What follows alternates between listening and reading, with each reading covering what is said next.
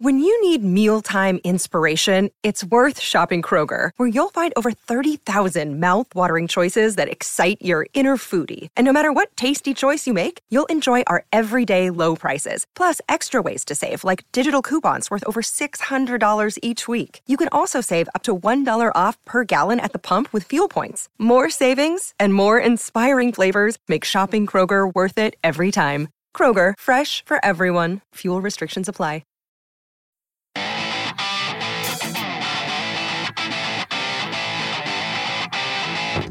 Pantheon Podcasts presents from Hollywood, California, The Devil's Music with Pleasant Gaiman. You are invited to join the Hollywood princess as she explores her lifelong pursuits in the occult, sex, love, and that sinful rock and roll. Ladies and gentlemen, step into the dark parlor of Pleasant Gaiman as she brings you The Devil's Music. Hey there, this is Pleasant Gaiman, and you're listening to The Devil's Music, a Pantheon podcast. A little bit about me. I'm a punk rock witch from Hollywood, California. I've had a lifelong passion for rock and roll and the occult that started when I was a preteen. In the 70s, I was one of the first punks in LA, and as a teenager, I worked at the Whiskey A Go-Go, started producing shows, and made a Xerox fanzine called Lobotomy, which led me to write for every major rock publication you could think of. In the 80s and the 90s, I fronted 3 bands. I'm a best-selling author with 8 books out and more on the way. For the past 30 years, I've toured around the globe to teach and perform dance.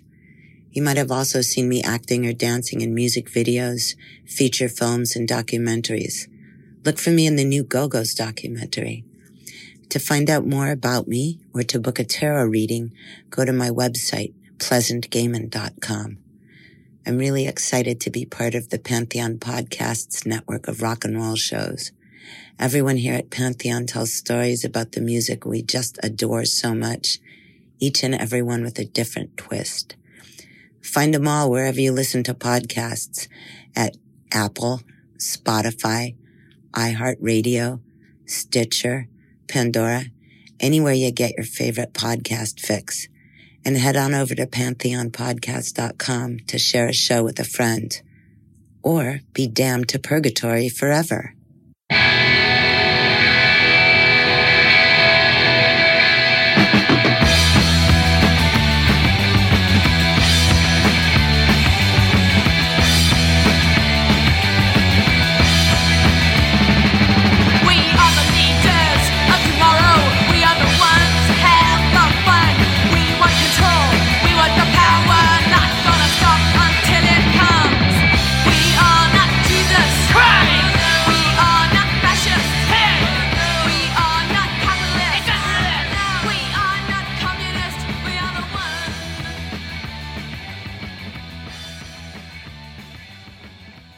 Hi, you guys. This is Pleasant Gaiman. You're listening to The Devil's Music.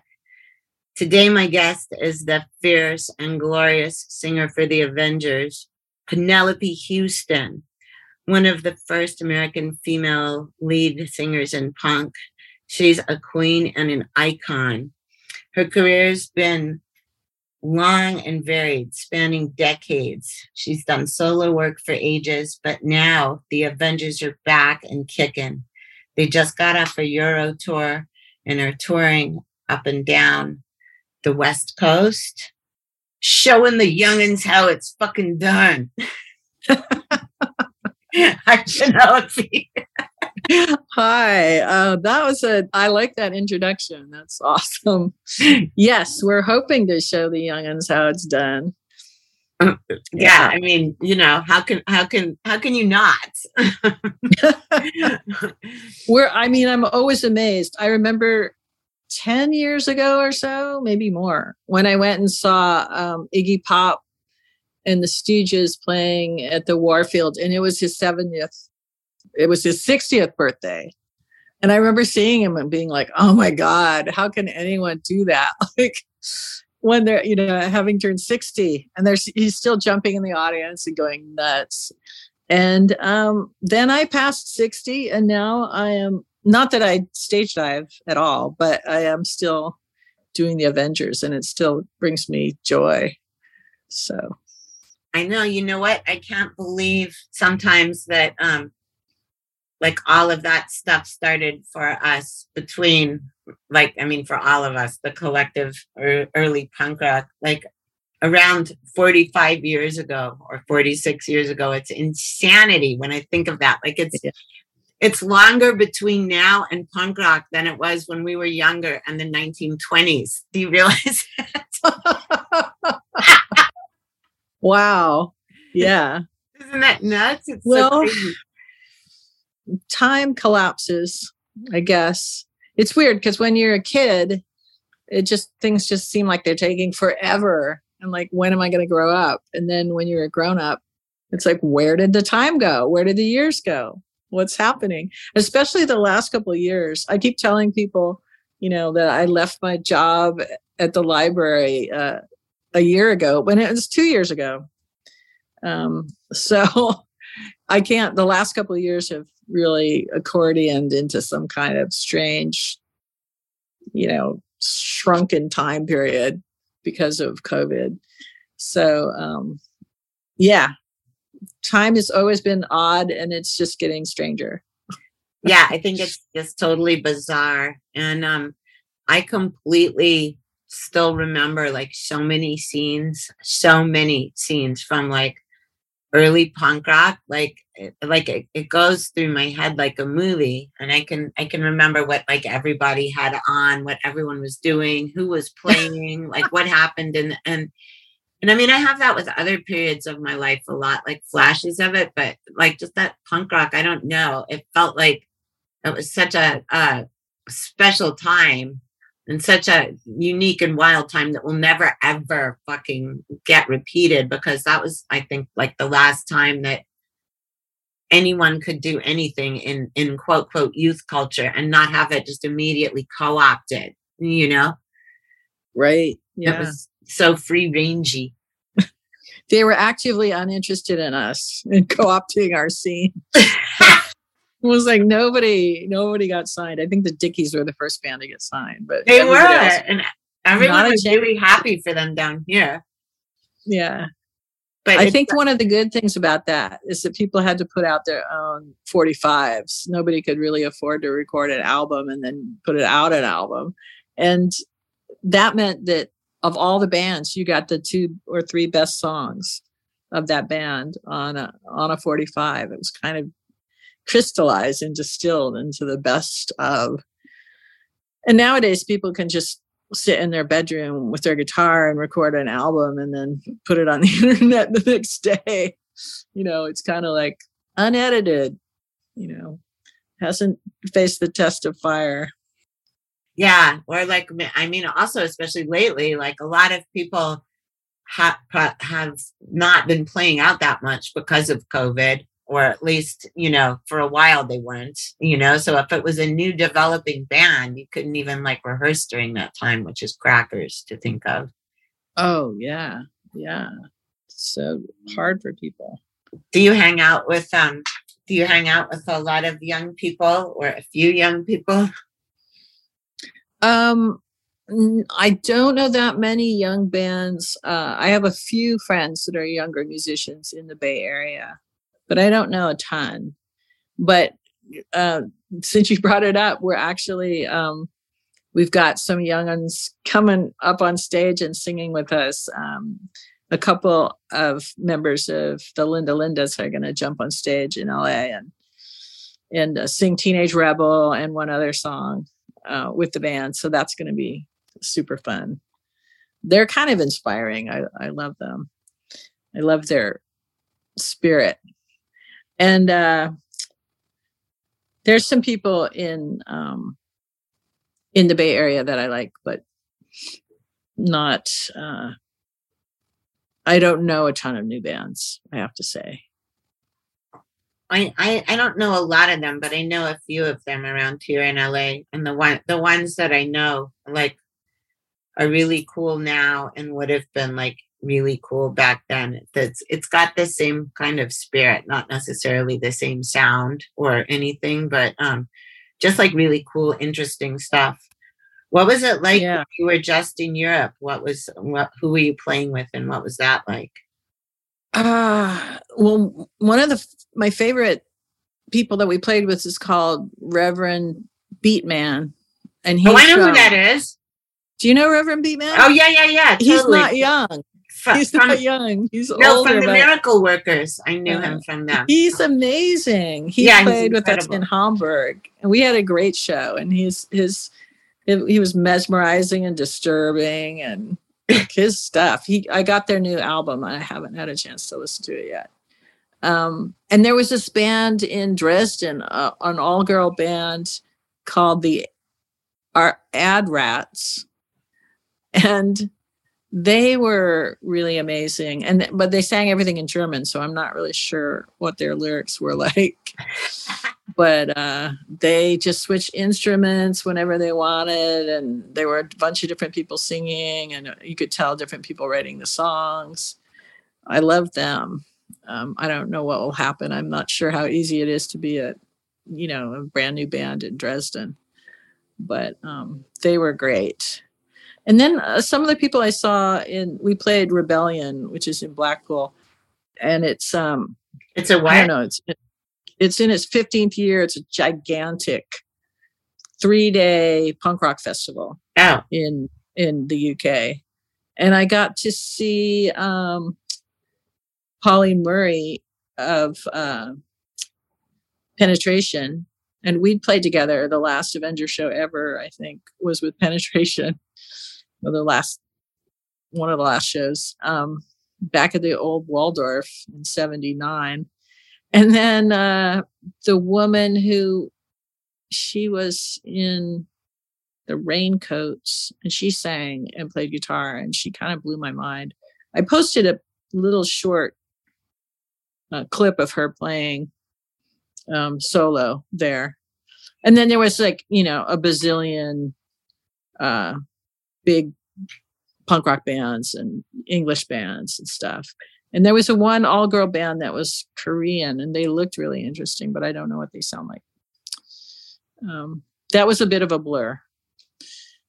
And I don't remember the Nervous Triggers, or Nervous Trigger, was a band we played with in New York that was very funny. It reminded me of the Weirdos. Oh, cool. Yeah. And on the tomorrow night, not tomorrow night when this podcast comes out, but the LA show that we're doing, we've got Elvez doing his tribute to the Screamers, which I'm just dying to see. And then before that, there's a newish band called Rugburn. And they remind me of the Suburban Lawns. There's a couple of women in the band, but just the way the songs are and the way the singer sings just reminds me of the Suburban Lawns, which were kind of, nobody ever did what they did. Nobody could ever do that. It was just, they were so unique in their time. that was like a total quote art band, prototype band. There was kind of a lot of that going on in LA with like the Deadbeats and just some other crazy ass experimental sounding stuff. Yeah, but I felt like Sue Tissue was really unique. Her singing style and lyric stuff. And just her whole presence was so like uncomfortable, but really like aggressive. Yeah. She was genius. So let's talk about your early days of punk, but I think we got to take a little break first. So we're gonna listen to some music here, and I will be right back with Penelope Houston.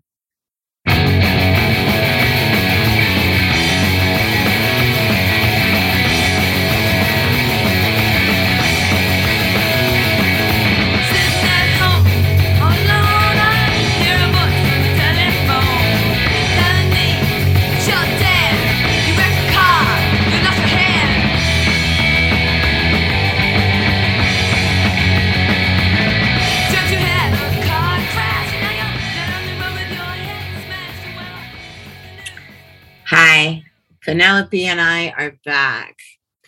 So, yeah, tell me, didn't you move from Washington to San Francisco to go to art school? Yeah, I grew up in, partially grew up in Washington State and near Seattle. And then I was going to school in Bellingham. Mm-hmm. And there was a kind of a hippie school up there that I went to when I was 16 years old. And then I came back to Seattle and I met the Tupperwares, who became the Screamers, and hung out with them for a little while. And then I got into art school in San Francisco. So I moved down to San Francisco on the dawn of 1977. It was like New Year's Eve of the beginning of 77. And as soon as I got there, I was trying to, focus on my art and my painting and school, but the whole thing was starting with the Mabuhay Gardens and Crime and the Nuns were playing, and just started going out. I guess at the Mabuhay, because they had a kitchen, you could go there if you were 18 or older. So we all got in there when we were underage. I'm sure there was some underage drinking going on. Oh yeah, that was like the whiskey down here too, because of the kitchen thing. Yeah. So started going there, and then pretty early on, like May, perhaps, these folks from Southern California were up there, Danny Furious and Greg Ingram, and they were starting a band and they needed a singer.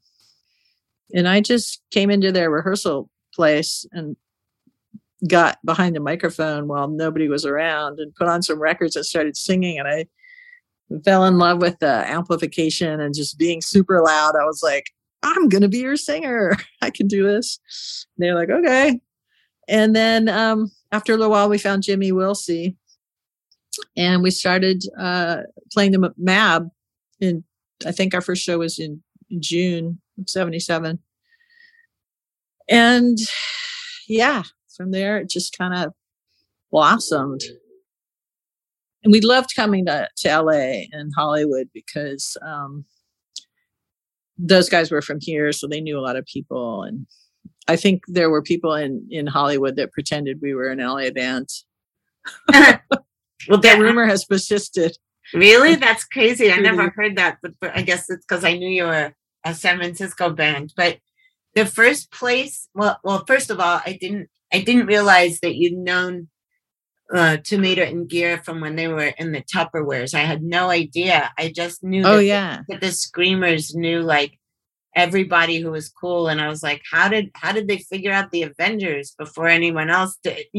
Because I remember meeting you at the Screamers house, and I thought you were so incredible and so beautiful too. And I also, it's going to sound so sick. I was like telling my lobotomy cohorts, Randy and Teresa Carigas, I was saying like, she should have a baby with Billy Idol, like as though like the peroxide would carry on in you guys' gene pool. People just always called us twins, me and Billy Idol. No, but I mean, it was the haircut and stuff. Yeah. Yeah. I was back in 75 when the Tupperwares were playing in Seattle. I everybody would just dress up for all the shows. And I dressed up in this I had my hair slicked down and like a little mustache on. And I was wearing a brown shirt or something very, I don't know, Eagle Scout or like SS. Eagle Scouter. Yeah, I was going to. I was their bodyguard. I was just trying to look tough. And I was like their teenage bodyguard. There's a hilarious photo of me and Tommy Gear from that evening, from that show. Oh my God! But they didn't do very many shows. It was, the scene up there was really pretty tiny at that time, so I guess it wasn't that hard to find them. And then when they moved to LA, and I moved to San Francisco and we started the Avengers. The first show that we did was in a warehouse, and we were just doing cover songs. And then I think like a week or so later, we had our first Mabuhay show. And during that week, I came down to LA and I was hanging out with Timeda and Tommy, and I told them about it. And they said, that's great, except you need to write all your own songs. You can't do cover songs, which is funny because they did a few cover songs at the time. But we came back up and we wrote like 5 songs for that first show in a week, some of which survived and some which did not survive. But they were a direct inspiration for the Avengers becoming original songwriters. Otherwise, you'd be doing like Where the Boys Are. No, I'm just kidding. Yeah, I think we did Pissing in a River and Vicious by Lou Reed, and so a Kinks song, maybe a Rolling Stones song. I can't remember all the covers, but yeah, it wasn't bad stuff, but I saw their point in writing original music, the importance. Well, when your EP came out, when the Avengers EP came out, this happened sort of, it happened a few other times, but not every time. Like, everybody in LA was listening to it at the same time. I mean, not everybody, but everybody in the punk scene. Like, it happened. The Danger House EP? Yes. And it wasn't, it wasn't just because it was from Danger House. It was like, that happened. There was a point when the Clash's first album came out, you could hear it coming out of every window in the Canterbury, and it's like, it might as well have just been on one loudspeaker, except that you could hear different songs going on from when someone put the record on. But that, yeah, but that was everyone was listening to you guys' EP, and I mean, Danger House was so great when you think of the amount of stuff and whose stuff that they put out. It was incredible. Oh yeah. And the other thing is they just started the label and started putting stuff out. It wasn't like a big deal. It was just like, we're going to do it and we're going to make this many records and try to sell them and stuff. And nowadays, just even getting a record pressed seems like it takes 3 years. And then getting it distributed is impossible. And it was such a different time. I mean, word of mouth was so important to getting records out there and into stores and such. Yeah, nowadays totally. It all seems so hard. Like, anyone starting a record label has got to be either a billionaire or crazy. So, yeah. And they were just a bunch of guys from the Midwest. I know, totally. KK and Rand McNally, Pat Garrett, they were both like from Kansas or Arkansas. I can't remember. Somewhere, yeah. Somewhere out there. Yeah. Out there in as they used to call it, Indian territory. No, like they were just, but they I don't know, that the stuff that they put out was so cool, and everyone that we knew that was putting records out, no matter how they were coming out, was so great. It was really such a free for all creative time that, like, I don't think that'll ever happen again like that, because there was built-in audience, even though it was small. And then, like, people that you knew worked at record stores and they would just order it, and then, Yeah, it seemed like a much more innocent time, really. People had energy and they would start stuff. And I mean, you still get that feeling, like if you go to Smell or some of the, younger bands or people that are starting their own zines and stuff, there's still some of that energy around. But it does seem like the world has just gotten so complicated, with the internet and people self-recording and stuff. It's just like there's so much out there. It's so dense. And back then, you just look for a flyer on a pole, and then you knew where you were going to be on Friday night. Totally. But it used to shock me, though, how sometimes even when there wasn't flyers, like just how everybody knew where a party was at a certain time, like everyone would just show up. Like, I still don't figure out how we did that. Was it like that in San Francisco for you? Oh, yeah. Yeah, word of mouth. It was a whole different thing. And the other thing was there were no cell phones.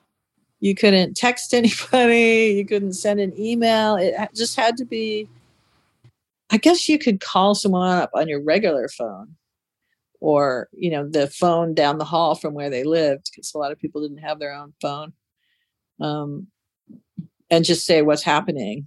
And then word of mouth would get out there. But now we can't even imagine going anywhere without our cell phone. Like, what if somebody couldn't make it or they're running late? How would you ever meet up? It just seems insane that we've become so dependent on technology when we used to be able to just follow our nose to where the show or the party was.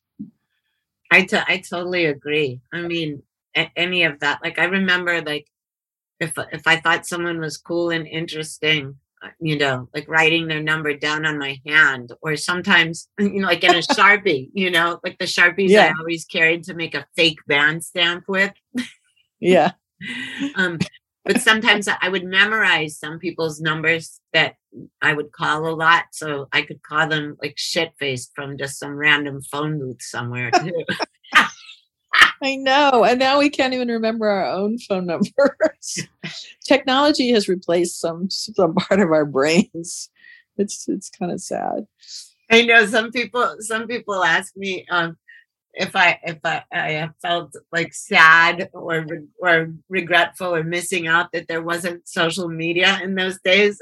And like the first time someone asked me, I said this, and it's become like a pat answer now. But I was like, dude, if there was social media in those days, most of us would still be incarcerated.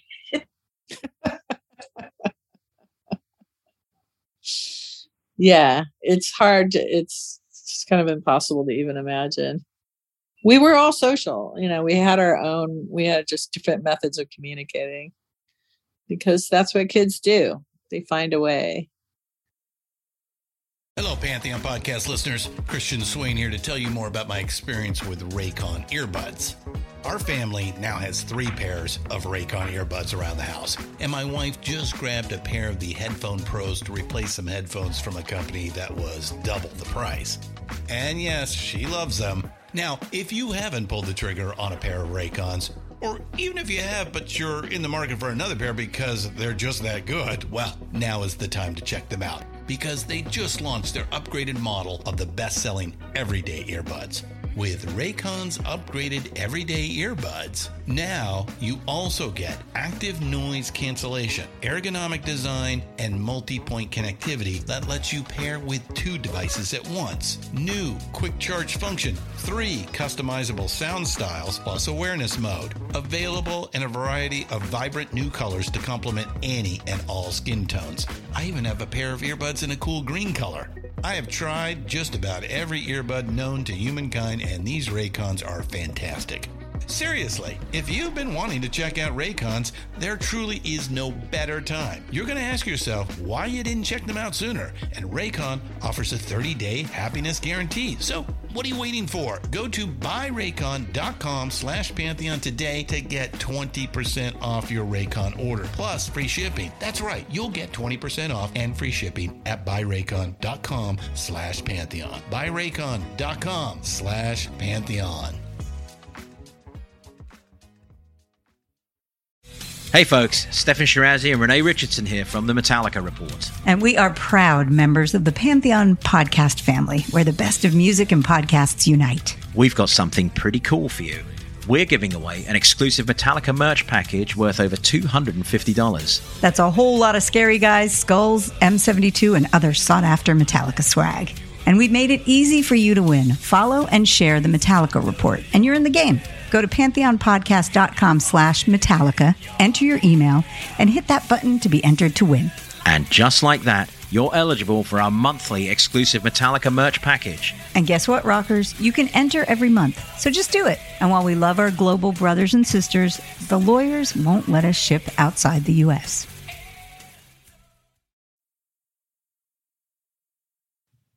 So to ask you about opening for the Sex Pistols, but before you talk, I just have to preface this with like Teresa Caricas, the photographer, just for you guys listening, the famous punk rock photographer, and me and Brad Dunning and Randy Kay and a bunch of other people. I mean, basically there was a mass exodus up to San Francisco to see the Sex Pistols. And, you know, with like a million clown cars, like broken down beater cars full of people going up like that.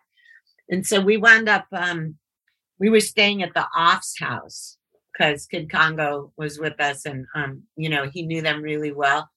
And we all took acid before going to the show. And so they had a box of kittens, and we were coming onto the acid, and I could hardly tear myself away from them because they were like baby, like, you know, 6-week-old kittens. And we were so high that there was like a giant line all the way around the corner in front of the Winter Garden, right? Winterland. Yeah. I keep calling it the Winter Garden like it was that Broadway fucking theater that used to be called that. But yeah. But so there was a line all the way around the corner, and we were so high, like, I don't know about the other ones, but Kid and I just kept walking and just walked right in, and no one even asked for our tickets. I mean, we had tickets, but but we just went in, and we got in like right before you guys got on the stage, and Perfect. You were amazing. I think we walked in kind of a little bit before that, but that show was so fucking nuts. My feet weren't on the ground for most of it because everyone was yeah. I mean, now we know how dangerous that is with all the trampling shit that's gone on at concerts, but also in those days, I think it was a lot safer because people would pick you up if you were falling down, or, you know. And also in San Francisco, there was a lot of hippies there at the Sex Pistols show, and they were being like really polite about shit. Yeah, I remember being quite terrified when I got out on stage and looked out at the audience, and I looked for my friends because I knew all my friends were there. Yeah. And I just saw this sea of faces, and then I would spot somebody in that sea of faces, and then a second later they would have been like just disappeared. Like, you know, where did they go? It was so crammed together, and there's a video of it on YouTube that was shot with multiple cameras. It sounds pretty good, and you can tell at the beginning of that set, my voice has this little like a little bit of a shake in it when I was talking between songs, and then by the end of that set, we were really triumphant, and I did a kind of hilarious version of I Believe in Me, where I'm like, you know, questioning the validity of everyone's, you know, following the Sex Pistols, and like there's some funny lines in it, and I felt like we had conquered the stage by the time we were done. And then I went out during the Sex Pistols set. I decided to go out into the audience instead of watching from the side stage. And I got out there, and it was the same thing. I could take my feet off the ground and not move. And then also I was completely covered in sweat, and it was other people's sweat. It was like, this is too tight. So after a song or two, I just went backstage and watched from the side stage. But that was really a moment. I think a lot of people decided to start a band that night. At least a lot of people have told me that started punk bands, that they came down from Seattle, or they came from the suburbs or something. They came to that and they were like, whoa, I could do this. Maybe that's what they said. But of course, that was the biggest show forever. For the Pistols, for us, and for just about any punk band. And up until then, we've been playing to 400 or 500 people max at the Mabuhay and a few other venues. But that was a peak moment, I think. Yeah, I mean, that was like a whole huge turning point. I mean, not just because it was the Pistols' last show, which none of us knew, but it was that was like I mean, I don't even know. That was like the exodus, at least from LA up to San Francisco, was like the scene in Close Encounters where everyone's going from Oh, right. from all over, Yeah. like to get to the place where the mothership is landing. Yeah, I do remember seeing tons of my LA friends at that show too. It was, but for the Pistols, it was probably a rough situation. I think, Sid like OD'd that night or something and got revived, and the other Pistols were disgusted by it, and then it turned out to be, then they were breaking up and all that. So for them it maybe was harder, but for us it was kind of a joyful night, triumphant night.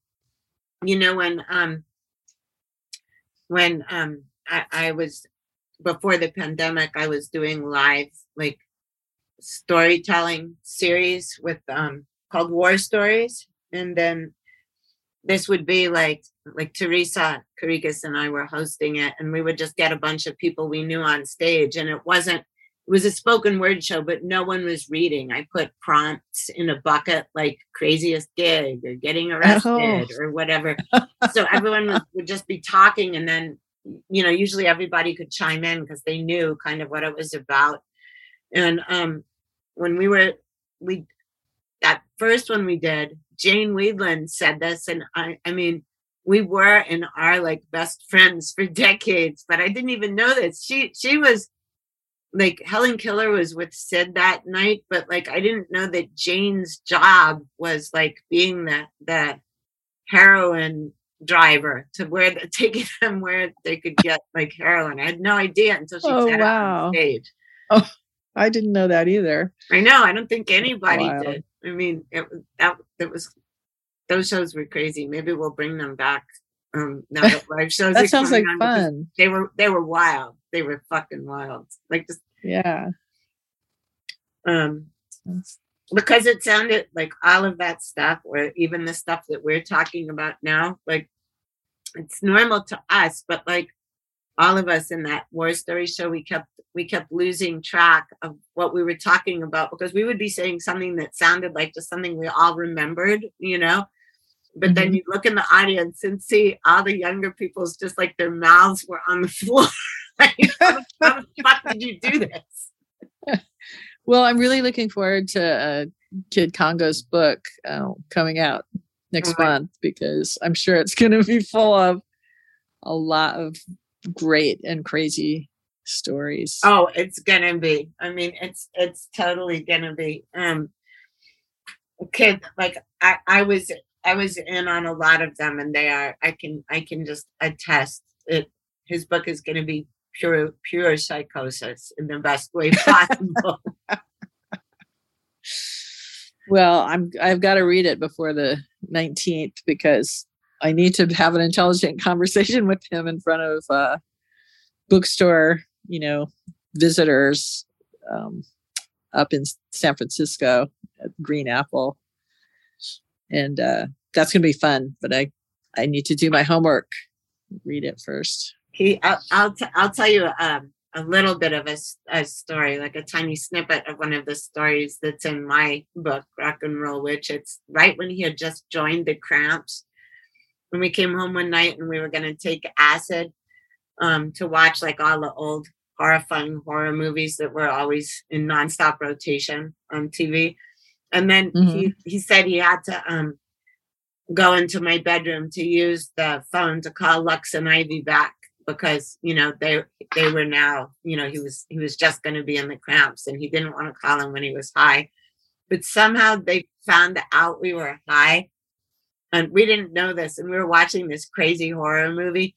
And then I didn't want to say anything because he always thought I was like extremely insane on LSD, which was true.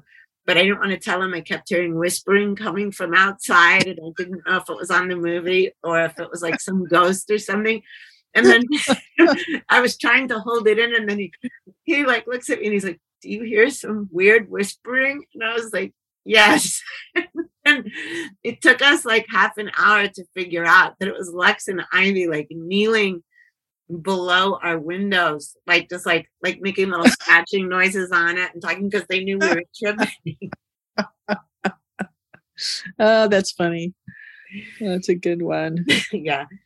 So anyway, I want to switch into another little topic again. I don't know.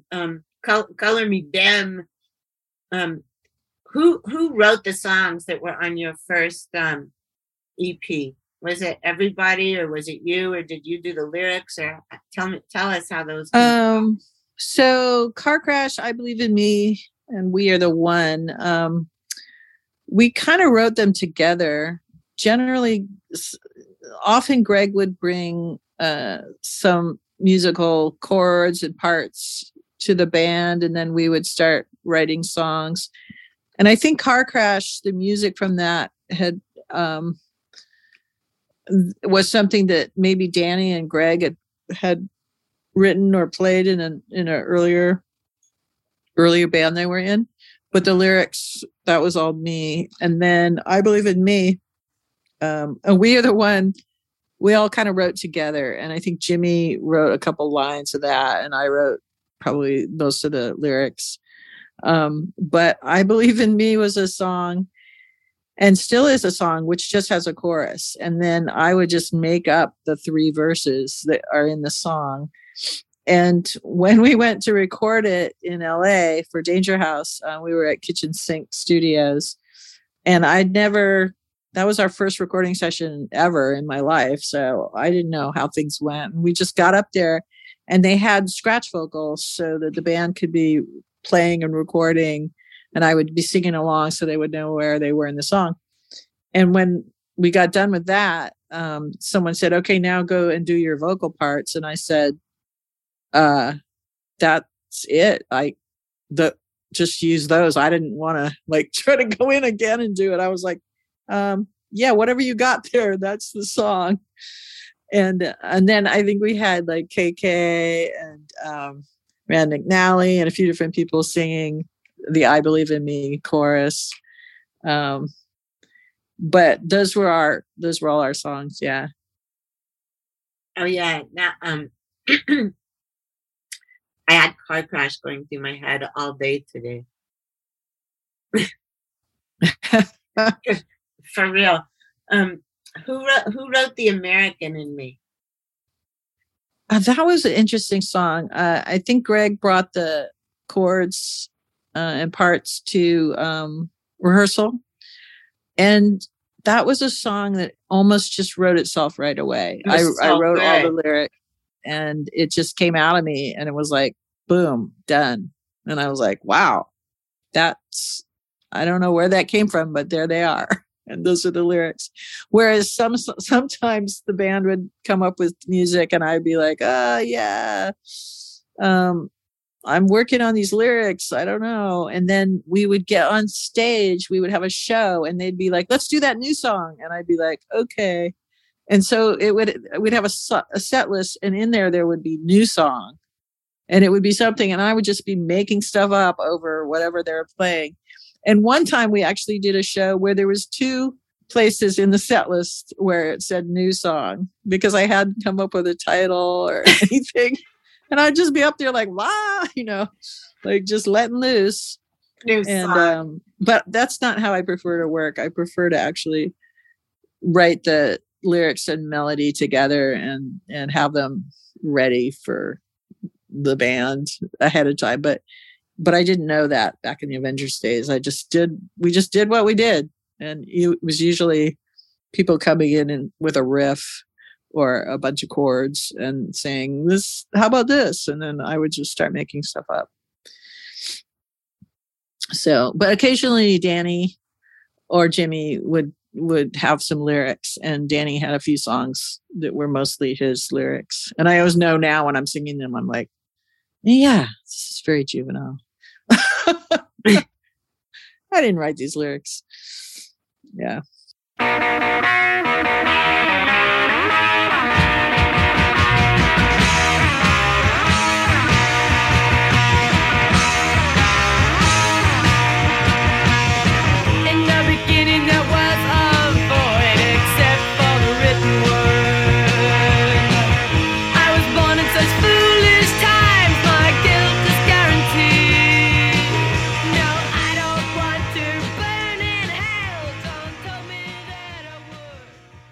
So let's talk about when you left the Avengers and did solo stuff, because a lot of people thought that was a humongous departure, but it seemed logical to you, obviously. Yeah, I didn't just quit the band and then immediately start doing something else. I moved to LA to work with Renee Dalder on the Screamers movie. And I saw that.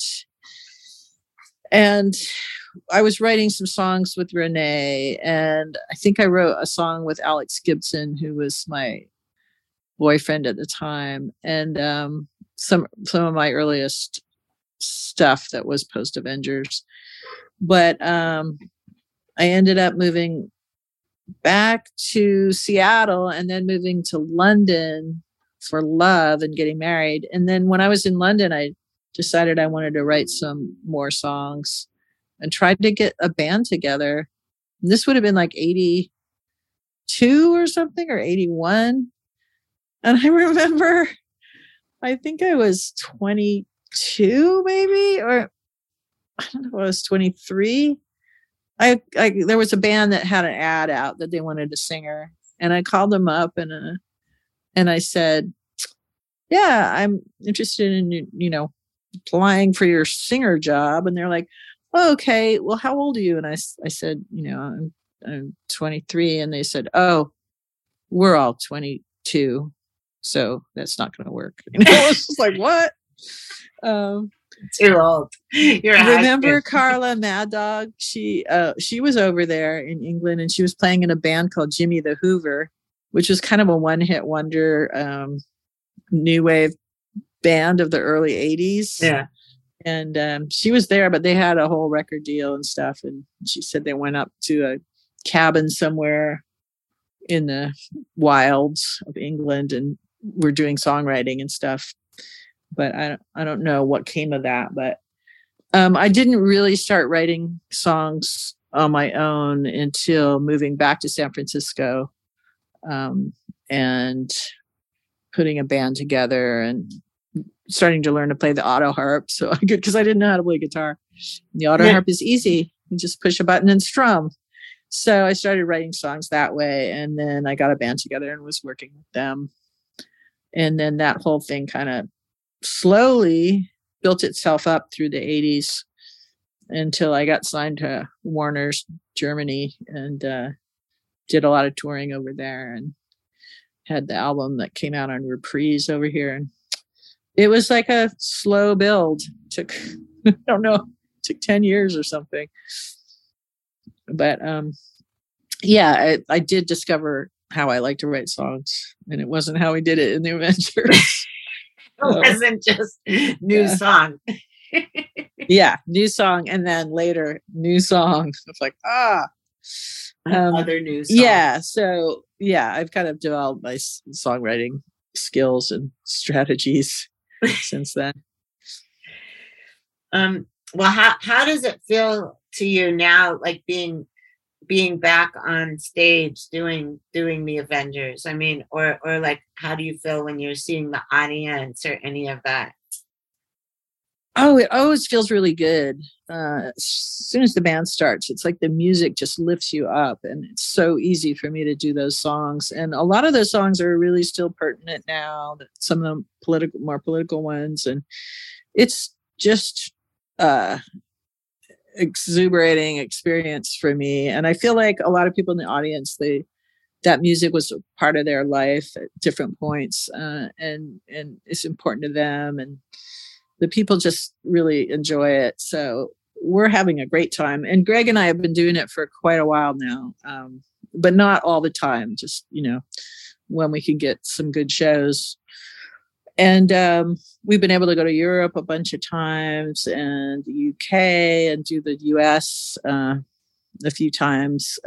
We had our biggest tour ever was playing with Stiff Little Fingers. I think it was 30 shows, driving all the way across America,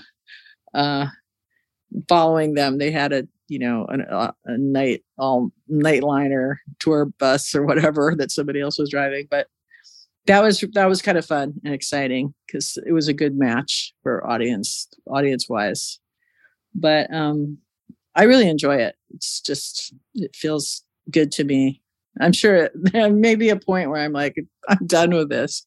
But so far, it's really fun.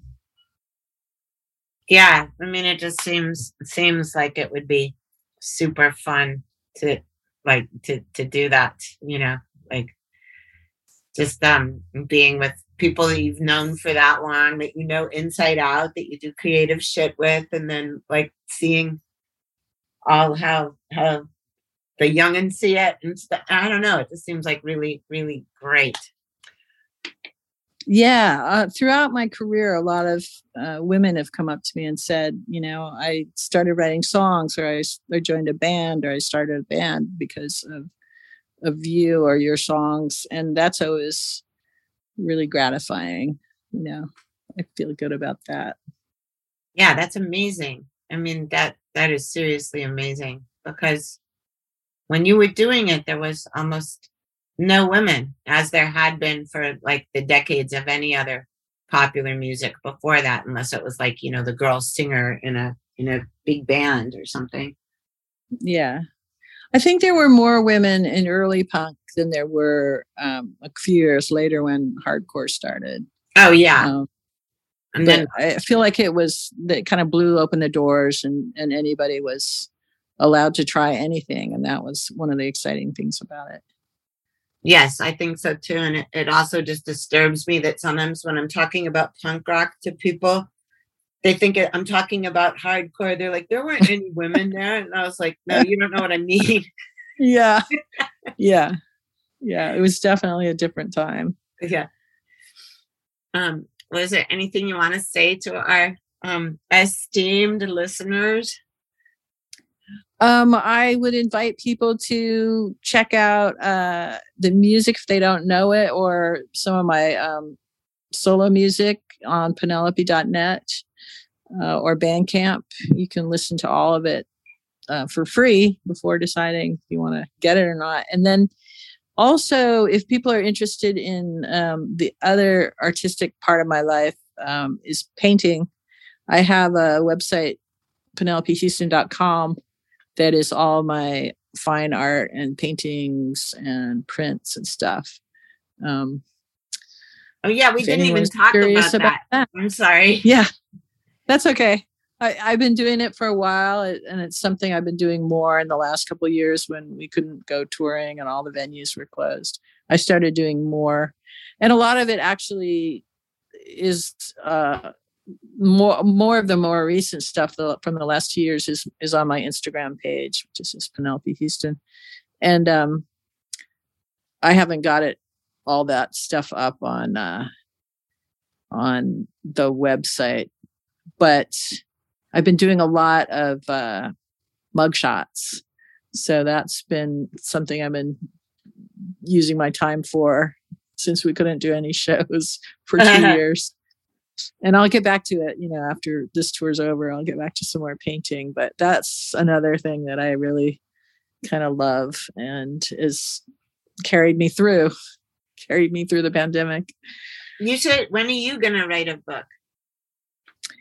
Well, it's funny. I always thought that I would do an Avengers memoir, and I would do it with the Hernandez brothers, who do Love and Rockets, especially Jaime, because his style is so suited to punk rock. Yeah. But I never, got it together to make that happen. But I see a lot of people writing, and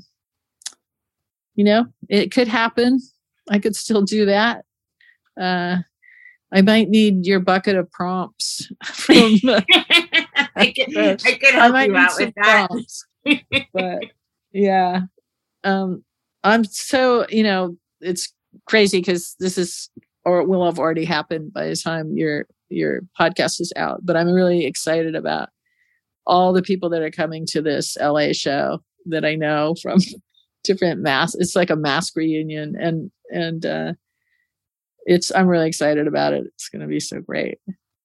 And that is always inspiring. Like, we're playing right now this West Coast tour with Hector Penalosa on bass. Our regular bass player lives on the East Coast and couldn't make it. So he's got so many great stories. You should probably do a podcast with him. Oh, yeah.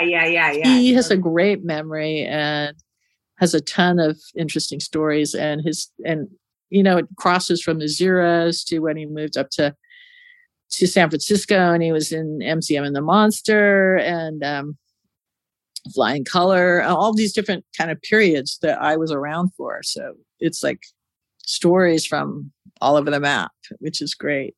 So yeah, more people, and myself included, should probably be putting these stories down in some form where they can be archived, kept for the world. No, I know, because they're so good. I mean, that's one of the reasons why I like doing this podcast, because at least people can hear everyone talking about it, Yeah. Well, I look forward to reading your book too. I will. And also, if you do a memoir that's more specific to that time, I would love to see that. Oh yeah, well. I am going to do that. I've got such a long list of shit to do. I need to look into cloning. I think that you do too, right? Yes. Come on, let's get it together and clone ourselves. I always I go on tour and I'll bring stuff for doing art and drawing or whatever. I bring my journals with me, and then the tour happens. It's like, when did I think I was going to be writing in my journal or drawing or anything? So I do that every fucking time. I'm not kidding. I mean, I've been doing that for decades. Yeah. I can barely just get the pictures up on Instagram from the tour a week later. It's like, here are my pictures from Berlin. It's like, I haven't been there in 2 weeks, but here they are. I'm there right now, and people are like, oh, have a good time. Go here, go there. It's like, I'm home, sorry. Yeah, I wouldn't have written that book if it wasn't for the pandemic, that. Oh, yeah. That was I was just like, okay, now's the time. Yeah. Well, that's good. It's been an amazing couple of years with everything sort of stopped and people having to figure out different ways of living. But here we are. We're all still alive. We're still doing it. Yes, we are. Anyway, you guys, that was the amazing Penelope Houston. That was so good to have you, Penelope. Yeah, it's really fun talking with you. Check out her Bandcamp and her website. They'll all be in the podcast episode description. And if you are lucky enough to see the Avengers at any point, do not say no to that opportunity. Thank you. All right. It's been fabulous talking to you. Yes, it's been great. Thank you. You are so welcome, my dear. I will be talking back at you guys on the next episode of The Devil's Music. And till then, keep on sinning, keep on having fun, keep on listening to good music. Bye. Bye.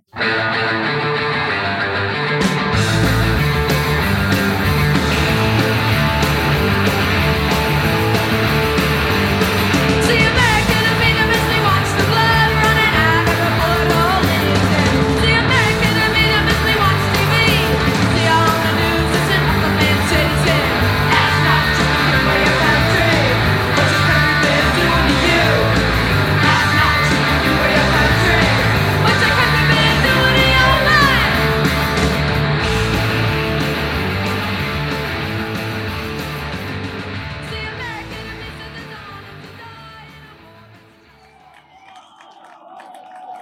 The Devil's Music is written and hosted by Pleasant Gaiman.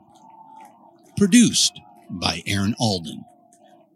All sound design by Jerry Danielson of Busy Signal Studios. And of course, is part of the Pantheon Podcast Network. Find all of our shows at pantheonpodcasts.com. Our social presence is at Pantheon Podcasts on Facebook and Instagram. Tweet us at Pantheon Pods. All songs can be found wherever you get great music. Please pick up these important and fantastic tracks.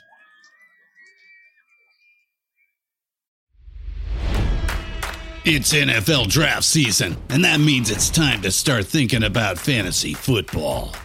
FantasyPoints.com features industry-leading experts and prognosticators using proprietary hand-charted data to help you score more fantasy points. FantasyPoints.com is the place to go for whatever kind of fantasy football you play. Whether you play fantasy football, daily fantasy sports, or do a little bit of everything, Fantasy Points has the meticulously researched content to guide you to victory.